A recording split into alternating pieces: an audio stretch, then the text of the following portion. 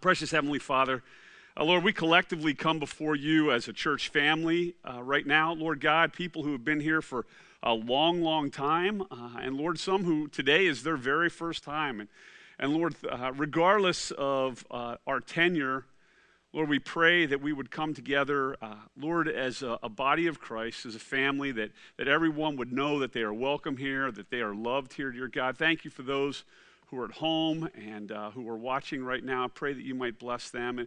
And Lord, thank you for Shelley. Lord, she has been an incredible encouragement to me over these many years.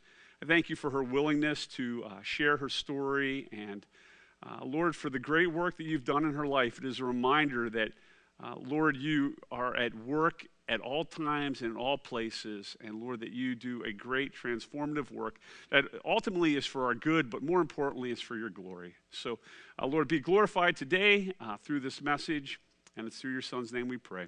Amen.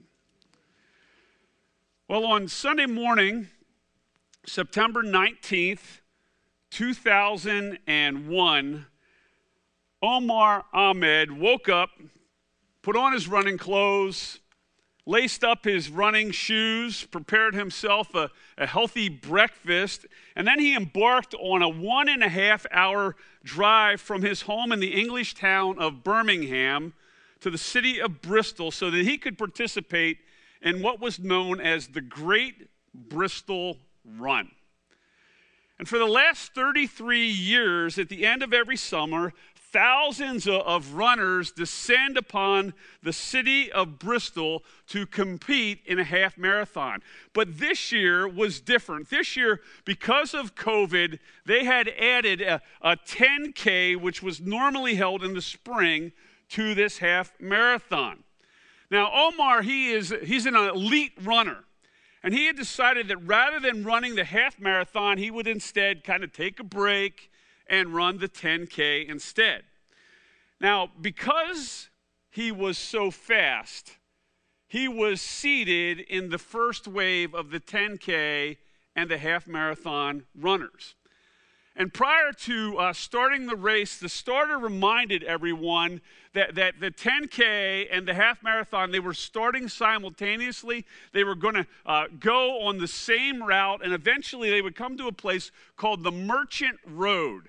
And there at the Merchant Road, the half marathon would continue straight, but if you were on the 10K, you had to make a left that kind of loops back towards the city of Bristol. After sharing that information, he goes and he tells the runners, get on your mark, hits the gun, and off these guys and ladies go. Now, at this point, Omar is feeling great. He's in the zone. He's running at a good pace. He is easily knocking off 1 kilometer after the next. But there was a problem. Unknowingly, Omar missed the 10K split at Merchant Road. And he continued on the half marathon course. And as he approached this 10 kilometers, he didn't see the finish line. So he asked his fellow runner, "Is this a 10K?" And the runner said, "No, dude, this is the half marathon." Now, undeterred by his mistake, Omar continues on the half marathon. He actually wins the half marathon at 63 minutes, his personal best. But it is a short-lived victory. Once the race organizers have discovered that Omar was registered for the 10K and not the half marathon, he was disqualified. In the words of the race director, rules are the rules, and in this case, the rules say that we must disqualify Omar. Now, isn't that amazing? Omar wins the race, but it was the wrong one. And because of that, it didn't matter how much he trained, didn't matter how fast he was, didn't matter that he finished the race ahead of everybody else. At the end of the day, Omar lost despite his best efforts. And then to make matters worse, the race that he was supposed to run in, the 10K, he received that infamous thing that no runner ever wants to receive, DNF. Did not finish. On that day, Omar didn't lose just once. He lost twice. And he had no one else to blame but himself. It wasn't the fault of the race organizers. It wasn't the fault of the other runners. The blame laid solely at the feet of Omar. Now, fortunately for Omar, there are other races, new days to start, other opportunities to make things right. But when it comes to the race of life, the spiritual race that determines whether or not that we will enter into the presence of God, brothers and sisters, we get only one shot. And when we cross life's finish line and we discover that we are actually running the wrong race, it's too late. There isn't another race in the future, and there will be no one else to blame but ourselves. And that is exactly what we're going to discover as we continue making our way through the New Testament book of Romans. This morning, I should say, we're going to focus on Romans chapter 9, verse 30 through verse 10:4. But before we read that, I want to say thank you. Over the course of the last 3 weeks, we have focused our time on what is perhaps the most difficult, most controversial chapter in all of the Bible, Romans 9. And as we have discovered over these last 3 weeks, it is controversial because it speaks of the sovereignty of God over the salvation of you and of me and the balance of humanity. And during these last 3 weeks, Mike Bongo and Pastor Ben and I have unashamedly declared to you that it is God and God alone who determines who is saved purely on his perfect will. And not upon anything that we've done in the past, not upon anything we're doing now, not upon anything that we will ultimately do in the future. God makes that decision on his own in eternity past. And we haven't pulled any punches in declaring that God elects some to salvation and that he passes over others. We told you right from the scriptures that God has mercy on whom he'll have mercy. He has compassion on whom he'll have compassion. And as such, our salvation is not determined by human will or exertion, but on God who has mercy. And we have tried to be very humble as we shared this difficult truth. And to your credit, you have responded well to that humility. And for that, I want to say thank you. You see, clearly, the Spirit of God is at work in your hearts. And over these past 3 weeks, you have demonstrated amazing spiritual maturity. There have been some of you who have had questions. There have been some of you who didn't quite understand or perhaps who didn't agree with the conclusions that Bongo and Pastor Ben and I have shared with you. Some of you have reached out to us and you've shared passages of Scripture that seem to go against that which we have taught, and you have done so in a Christ-like manner. There has been dialogue. There has been disagreement. There has been give and take. And it all has been done in brotherly and sisterly love with the desire to preserve the unity of the church for which Jesus bled and died. And I've known this for a long time, but Living Water is a very special place. And one of the reasons why it is so special is because God has brought some very, very special people, that being you, to this place. So to that, I say from the depths of my heart, thank you so much. For that which could have been extraordinarily divisive, you all made it extraordinarily beautiful. So let's get started. If you would open your Bibles, please, or make your way in your Bible app to Romans chapter 9, verse 30. If you don't have a Bible, there's Bibles on the table around the room. If you're at home, it'll be on the big screen also. Actually, if you're here, it'll be on the big screen too. And with that, if you're able to stand in honor of God's word, would you please do so? Romans chapter 9, starting in verse 30. What shall we say then? That Gentiles who did not pursue righteousness have attained it. That is, a righteousness that is by faith. But that Israel, who pursued a law that would lead to righteousness, did not succeed in reaching that law. Why?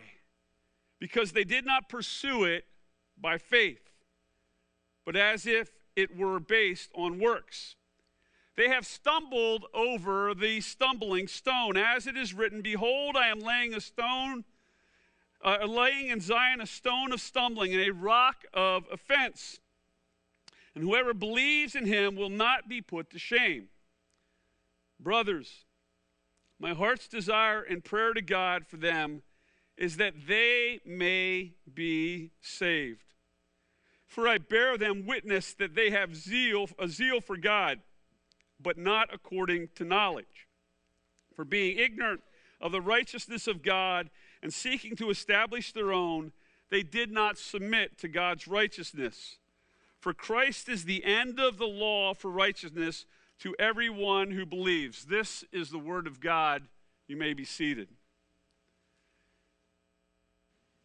Now, for those of you who have been wondering where human responsibility fits into God's plan for salvation, you are now about to discover the answer. Here in the end of Romans 9, through the balance of Romans 10, we will discover that God holds all people, including you, including me, responsible for our unbelief, which ultimately results in our failure to place our faith in Jesus Christ. Let me say that again. What we're going to learn is that God holds all people, including you and me, responsible for our unbelief, which ultimately results in our failure to place our faith and trust in Jesus Christ. Now, how in the world can that be?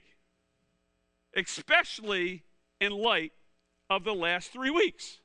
Because over the course of the last 3 weeks, we have been saying that salvation is based on God's election. That it is based on God choosing in eternity past some for salvation and others he simply passes over. And now I'm saying that those who do not place their faith and trust in Jesus, that they are actually morally responsible for their unbelief. Now, how can that possibly be? How can we be held responsible for unbelief if it's due to God's sovereign control?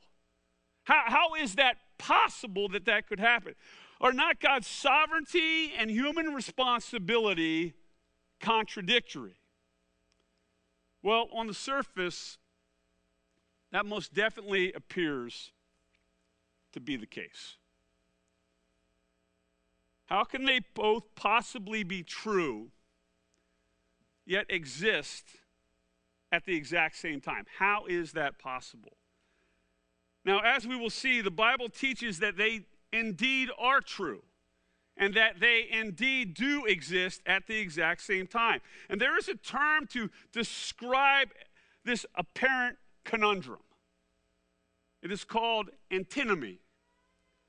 And this is the definition: the opposition of one law, regulation, etc., to another. a contradiction or inconsistency between two apparently reasonable principles or laws, or between conclusions drawn from them. Now, we read that, we're like, okay, Mike, so what things like that actually exist? Let me give you an example. Some of you, when you were in middle school, well, you've been in high school, would have taken physics. Some of you who are sick in the head like me would have enjoyed physics. Others of you would have hated physics. But one of the things that you would have learned in physics is that light behaves both as a wave and as a particle. Now, that's not supposed to happen. Things in nature are supposed to behave as either waves or they're supposed to behave as particles, but not the two. Yet the fact of the matter is, physics demonstrates that light behaves like a wave and light behaves like a particle. And rather than fight against the reality of physics, we're forced to accept that there are some things in the universe that we just simply have to accept, even though we can't possibly clearly explain them. And so it is with God's sovereignty and human responsibility. They are both equally valid, even though we have trouble making sense that they both happen at the exact same time. Now, in order to introduce this whole concept of human responsibility as it relates to salvation, the Apostle Paul, he starts off with a question. Right there at the end of chapter 9, he says this, "What shall we say then? That Gentiles who did not pursue righteousness have attained it. That is a righteousness that is by faith. But that Israel, who pursued a law that would lead to righteousness, did not succeed in reaching the law." In other words, Paul is saying, what in the world just happened? How did the Gentiles, who wanted absolutely nothing to do with God, who ridiculed God's law, who regularly engaged in all kinds of sin, who have treated the Jewish people horrifically, who have worshiped the false gods of the Romans, how is it that they are coming to Christ in unimaginable numbers? And yet the Jews, who were God's chosen people, whose ancestors have worshiped the God of the Bible for millennia, who were passionate about obeying God's laws, how is it that they are rejecting Christ in equally unimaginable numbers? And as a result, these people who appeared to be chosen now are outside of the kingdom of God. How in the world has that happened? Well, Paul answers his own question in verse 32. He says, why? Because they did not pursue it, which is salvation, by faith, but as if it were based on works. Now, I want you to notice, not first what Paul has said, but I want you to first notice that which Paul has not said. Paul doesn't say that they are lost because they were passed over by God. And he doesn't say that they are lost because they were not among the elect, which, by the way, are both true. Instead, this is what he says. He says they did not pursue salvation by faith, but rather they pursued it as if it were based on works. And what he is telling us is this, that the Jewish people were the ones who were responsible for not believing, and the reason that they didn't believe is because they were running the wrong race.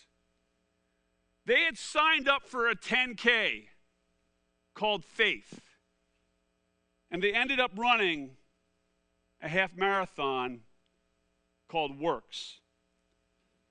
And from the very beginning of Romans, the Apostle Paul has been saying over and over again, if you've been here over the course of the last, what has it been now, 29 weeks. If you've been here over the course of the last 29 weeks, you know that Paul has been saying over and over and over again that one is justified made right with God through faith and faith alone, and not through works. But the Jewish people, they could not get their head wrapped around that. For centuries, they wrongly believed that they were made righteous right before God, justified, saved, whatever word you want to use, through obedience to God's law, despite the clear teachings in the Old Testament. I'll give you one of them, Psalm 143. What does it say? It says this: God, enter not into judgment with your servant, for no one living is righteous before you. There it was, in black and white. No one living is righteous before God. But they still, even though they know this, they still maintain their striving. And if God's word wasn't enough to convince them of their inability to work their way to God, the very fact that the Jewish people had a long, sordid history of disobedience should have made it painfully clear. And sadly, for centuries, they were completely wrong in the manner in which they were pursuing salvation, because they were running a race that they were never, ever, ever, ever going to be able to win. But the ancient Jews, folks, they're not alone in running the wrong race. History has been, and our world continues to be, filled with people who are running very, very hard towards the wrong finish line. Many of those people are very religious people. They're passionate about what they believe. They work extraordinarily hard at being morally good.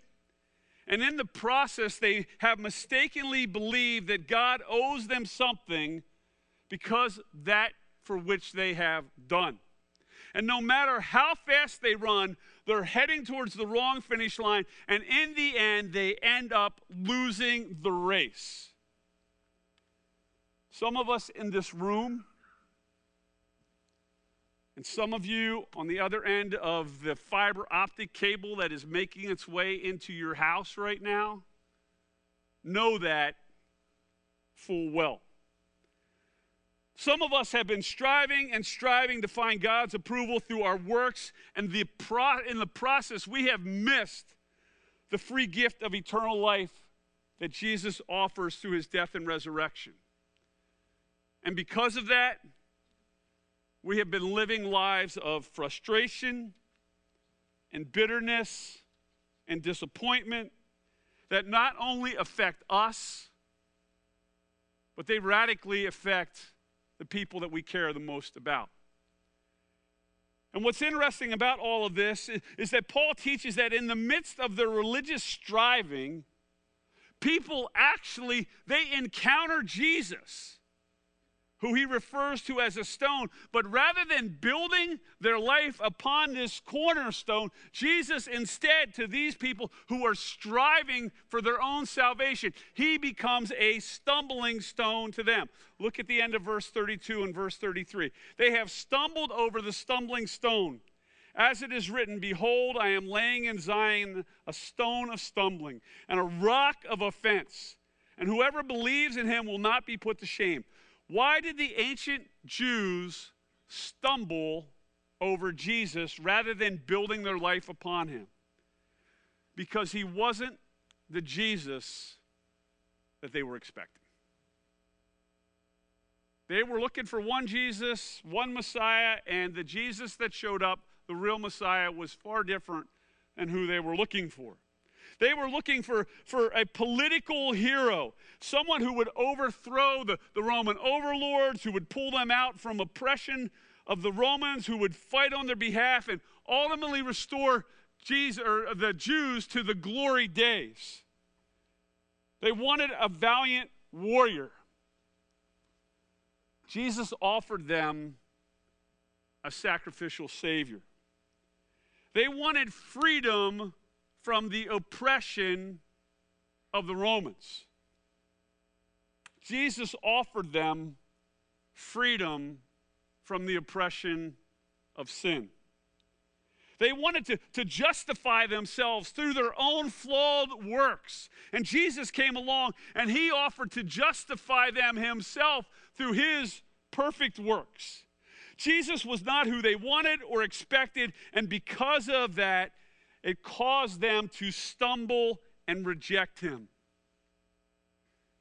But as for the Gentiles, the non-religious people, they didn't have the same expectations that the Jews had. They weren't even looking for a Messiah. They were going through their lives, doing their own things, many times leaving a trail of destruction in their paths. And they weren't trying to earn their way to God. They're just living their lives not to please God. They're living their lives to please themselves. So when they encounter Jesus, and when they learned the truth of who they were and who he is, many of them came to faith in Christ. Why? Because they recognized they had absolutely nothing to offer. When they compared themselves to Jesus, now they know the depth of their sin. They know their spiritual need. They know that they could never, ever meet God's standard. And so they turned to Jesus in faith alone because, folks, that's all they had. Faith was it. They had caused so many problems. They had wrecked so many things. There was nothing they brought to the table. The only thing they could bring to the table ultimately was faith. And in the process, they don't stumble over Jesus. Instead, they stand upon that very cornerstone that we sang about a few minutes ago. And Jesus declared that as much in Matthew 22 when he quotes Psalm 118 and says this: "The stone that the builders rejected has become the cornerstone. And this is the Lord's doing. It is marvelous in our eyes." Folks, this is what many of us, praise God, have done. We know our own inadequacy. We know the utter depth of our sin. And we know that even on our best day, when we think we're getting it all right, that we still fail to meet God's holy standard. And so at some point, we turn to Jesus in faith and faith alone, trusting that he and he alone can save us from the penalty of sin. Yet there are some of us who are still striving. There are some of us who are still trying to please God on our own strength, who are still trying to justify ourselves, who are still running a race that we could never, ever win. And what is the Apostle Paul's perspective on those of us who fall into the second category, who are trying to justify ourselves before God through failed works? Look at verse 1 of chapter 10. "Brothers, my heart's desire and prayer to God for them is that they may be saved." I absolutely love what is happening there. And let me tell you why. To Paul, all of this discussion in Romans 9 and Romans 10, folks, it is far more than some kind of theological exercise that many in the postmodern church have turned it into. It isn't about winning or losing some theological debate on how people actually get saved. These are his people. He doesn't want them to be lost to hell. So what does he do? He passionately prays for their salvation. And I want you to think about this for a second. The very one who in Romans 9 teaches that God elects people to salvation looks at those fellow Jews, those who are lost, those who have treated him horribly, those who have threatened his life, those who have beat him, those who have run him out of town. And rather than saying, "Oh, well, they must not be part of God's elect, he instead prays for them. And he prays that they might be saved. Paul has no idea who God's elect are. And so he looks at everyone through the lens that God might very well be drawing them to himself. And we, folks, would do well to do the same. To remember that election is far more than some kind of intellectual, theological debate. It's about the eternal souls of moms and dads, and grandmas and grandpas, and aunts and uncles, and sons and daughters, and nieces and nephews, and brothers and sisters, and neighbors and co-workers. I can remember when my mom and dad weren't Christians. They were amazing people. They were extremely religious. They were good, moral people who were attempting to work their way to God. And over the years, I became a Christian when I was a freshman at Grove City College back in 1982, in the fall of 82. And over those next 12 years, as I grew in my faith, I prayed for my mom and dad. I talked to my mom and dad.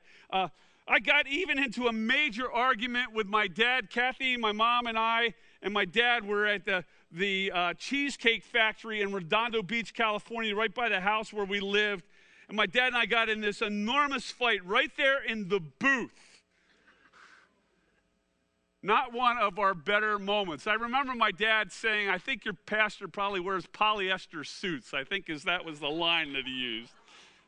My mom is covering her face right now.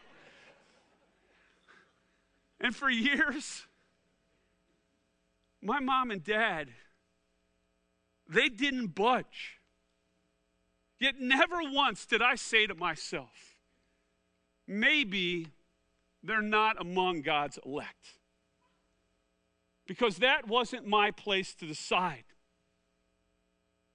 That information way above my pay grade. That's God's plan to decide.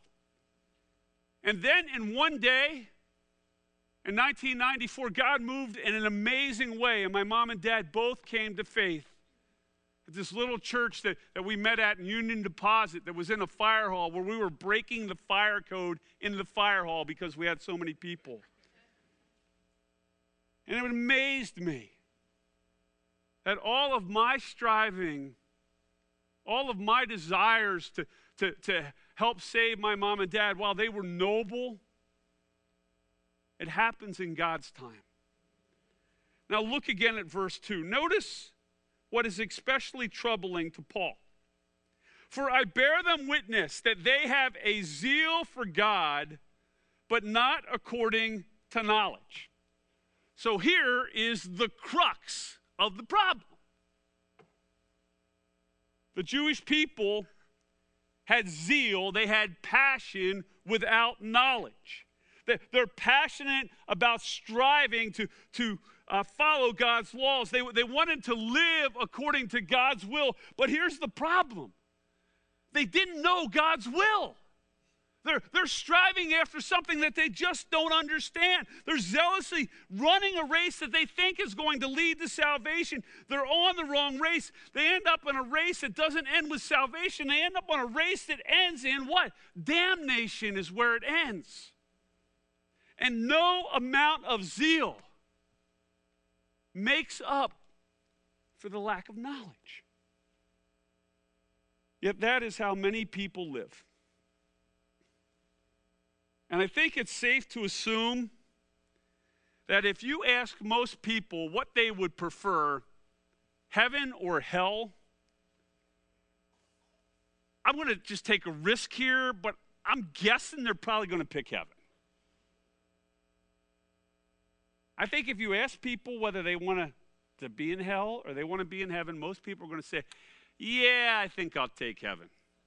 And if you ask them how they're going to get to heaven, I'm pretty confident most people are going to tell you that they're going to be a good person. That's what's going to get them into to heaven. And then if you ask them what they're doing to be a good person, I'm willing to guess that they're going to give you a long list of things that they have done.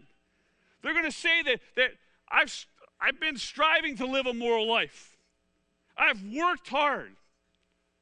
I have not killed anyone, at least not in the last decade. I recycle. I've adopted a shelter pet. I only eat eggs from free-range chickens. And while they are zealous in doing all of these things, if you ask them, how do you know if what you're doing is actually what God wants you to do? They will have no answer. How do I know that? That's because that's how I was before I put my faith and trust in Jesus Christ. Folks, I was making up things as I went along. I'm making up the own rules. I'm figuring out, oh yeah, this is acceptable. I can do this and God will like that. No, I shouldn't do this thing here. I'm just making up whatever rule I want to make up. I'm the one who's determining what God wants and what God doesn't want. And if we're honest, I'm confident that describes a lot of you before you ever came to faith in Jesus Christ. So what is God looking for? Look at verse 3. For being ignorant of the righteousness of God and seeking to establish their own, they did not submit to God's righteousness. You see, God wanted the Jews of Paul's day, and he wants you and I to pursue his righteousness, his plan for what makes people right with him, not our plan. And it is the plan that is rooted in Jesus' birth, life, death, and resurrection, where Jesus pays the penalty for all the sins that we have done. He gets the punishment for that which we should have gotten, while at the same time, he transfers to us his right standing with God the Father, which was earned, through his perfect righteous life, and he gives that to us, which is appropriated through faith. It's the plan that Jesus shared with the Jews over the 3 years that he walked with them, and it's the plan that the Jews rejected because they wanted to establish their own righteousness before God. And sadly, it is the plan that many people reject today because in our pride, we want to establish our own righteousness. And we want to earn our own salvation. And that's why the doctrine of election is so hard for people, because it's all about God and it's not about us. And so we don't like that because we think we need to have something ultimately to do about it. Now let me wrap up our time together by briefly addressing verse 4. For Christ is the end of the law for righteousness to everyone who believes. Now it's very easy to misunderstand this verse. This verse is not, and I repeat, not stating that Christ ended God's law. It's also not saying that because Jesus lived and died and was raised again, that you and I can ignore God's law if we place our faith and trust in Jesus. Because you and I, we are still obligated to follow God's moral law as Christians. Jesus himself said this in John 14. He says, if you love me, you will obey or keep my commandments. And when we obey God's law, we actively demonstrate that we love Jesus. It's not obeying the law that makes Jesus love us. It's obeying the law that demonstrates that we love Jesus. So what is it saying? It is saying that Jesus ended the law being a way, ended the law being a way of being righteousness before God for those who believe. So Jesus ends the method of the law being the way to righteousness for those who believe. In other words, for those of us who receive Jesus in faith, it's not following the law that makes us right with God. It's Jesus, him following God's law, that makes us right with God. And that is great news. But there is bad news. For those who don't believe, to those who want to have not received Jesus in faith, the law still stands. And there is a way to make ourselves fully righteous with God on our own strength, and that is by following God's law every single day, every hour of the day, every moment of the day, not a single slip up, which is impossible for anyone because we are not holy, but Jesus is holy. And when we strive to do that, when we strive to fill all of those laws, folks, it is a race that we will never, ever, ever win. So the question becomes this: what race are you running?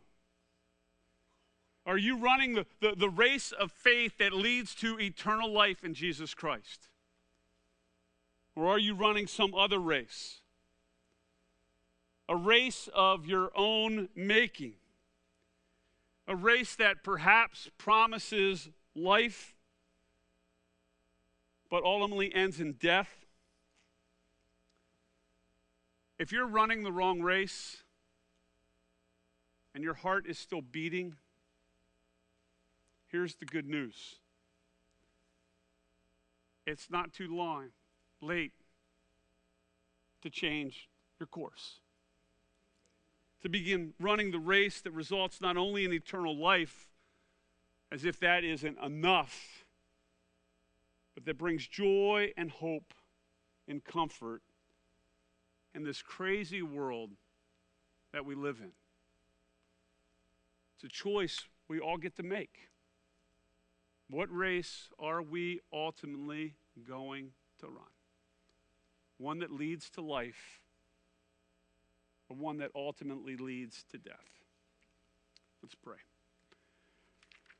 Lord God, thank you for the truth of your word. Thank you for these two truths, Heavenly Father, of divine sovereignty and human responsibility. And thank you, dear God, that they are working together all at the same time. And Lord, that while we may not be able to totally rationalize or get our mind wrapped around this, that they are equally true. And Lord God, that you need to be glorified for both of those. And Lord, I pray for those in this room right now, for those, Heavenly Father, who have been running the race of faith. I thank you, Heavenly Father, that Jesus has secured our victory. That, Lord, we can get weary and tired on the race, that we can stumble and fall, and it is Jesus who comes alongside of us and continues to take us along because he has won it. Lord, would you forgive us for all the times that we strive to Lord, earn our own salvation when we have already received it because you have earned it. And Lord, for those in this room right now who have yet to come to faith in your Son, Jesus Christ, I pray, Heavenly Father, that they would see the futility of their striving. That they would see, Heavenly Father, that your law is perfect and it's infinite. And Lord, it requires an infinite being to be able to achieve it, that which we are not. But your Son was. And so I pray, Heavenly Father, that for those who've yet to know you, that today would be the day of salvation. I pray that today, Heavenly Father, that they would come before you in this place, that they would confess their sins before you. And Lord, that they would reach out to your Son in faith and claim his promise that all who come to him, you will not turn away. Lord, would you do that, please, in this place now? And Lord Jesus, as we prepare to wrap up this service and we prepare to take this offering, Father, I want to thank you for those who faithfully give to support this ministry.